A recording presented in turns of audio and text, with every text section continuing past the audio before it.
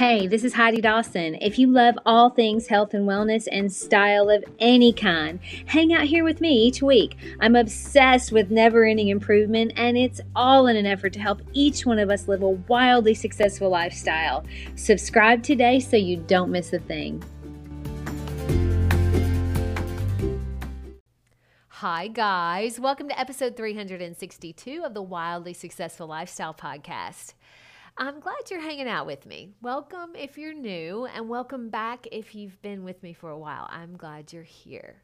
So we have had more storms, and you know what that means if you live in Memphis. Maybe you don't live in Memphis and you don't know what it means, but for us, it usually means we lose power, which we did again. So this time it's 95 degrees. Last time it was like 1 degree, but this time it's 95 degrees and we don't have power. No big deal. We'll camp out downstairs with the battery fan like we did last time. It'll be fun. And it was fine. We slept okay.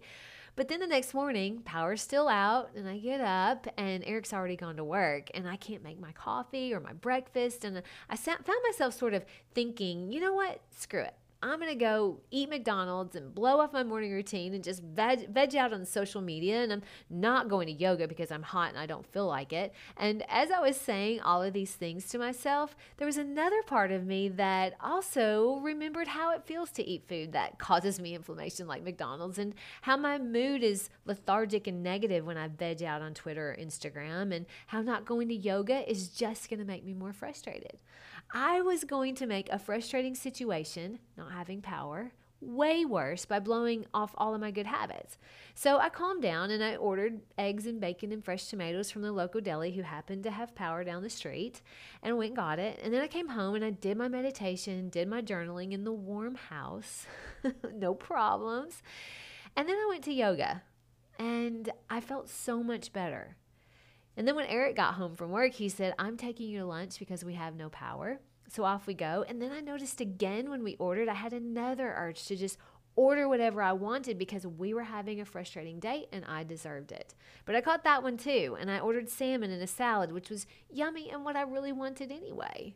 I realized, though, that when things are not going as we planned them or wanted them to go, like they always do, right? They're never going as planned. So it's just so easy to throw caution to the wind and blow off all our good habits and just tell ourselves we deserve it. But what we really deserve is to continue to take care of ourselves, even when everything else seems to be falling apart. Because if things are falling apart, we don't want to be falling apart too. And I don't know about you, but when I disregard all of my good habits because I'm stressed, it just makes me more stressed. Whereas when I fight the urge to disregard them, it empowers me to be strong. It empowers me to handle the situation with way more grace and thoughtfulness. Eric and I, at one point, we were complaining because it was 80 degrees upstairs, which is where our bedroom is. And I laughed and I said, it's really perfect timing that I'm reading that book, Endurance, because it's a book about a group of men on an expedition in Antarctica. And it goes terribly wrong. They survived 2 years stranded in Antarctica, and the majority of that time, they were half frozen, literally. It's an insane story of human survival. So I said, when we complain about it being a little hot, I think about those 27 men literally having their clothes freeze to their body and their tears freeze before they can make their way off their cheek. And they did that for 2 years. The way they survived, though, was their leader knew the only way to keep that many men alive in those conditions was to keep up their good habits and their routines, that he had to keep up their morale. He made sure every day they kept their routines of work and training the dogs, preparing for emergency evacuation, and hunting for food. I really encourage you to read it. I can't put it down. So I'll put the name of it in the show notes.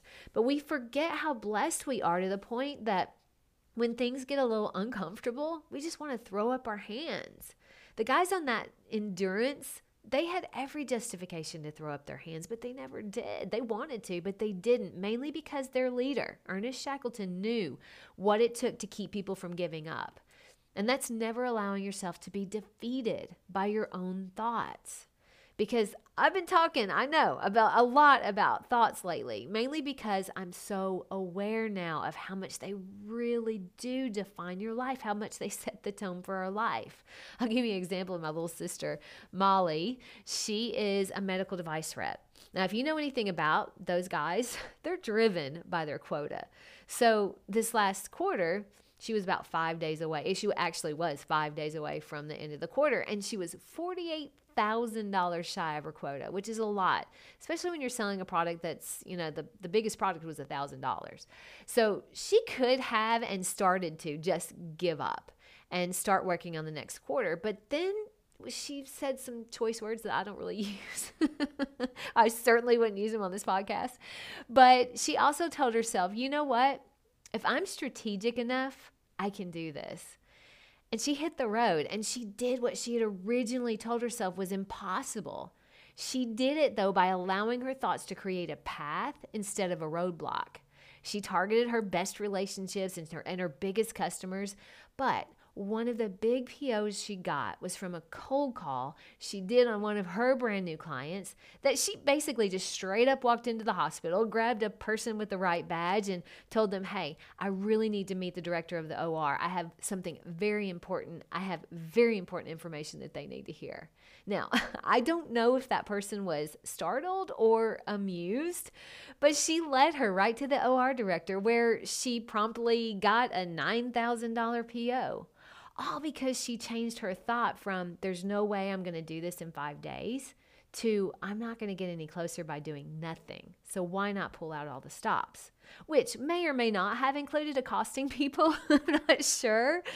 But she did do it in spite of her original thoughts. She overruled those thoughts and created the thoughts that led her on the path to actually reaching her quota. I'm so proud of her for doing that. I watched it as it happened. But when you have a situation, whether it's frustrating like me losing power or stressful like Molly missing quota or even devastating like a divorce or a death in the family, when you have those situations, it's so easy to be torn by whether to keep your wits about you and stay the course of being who you're meant to be or just throwing in the towel and giving up.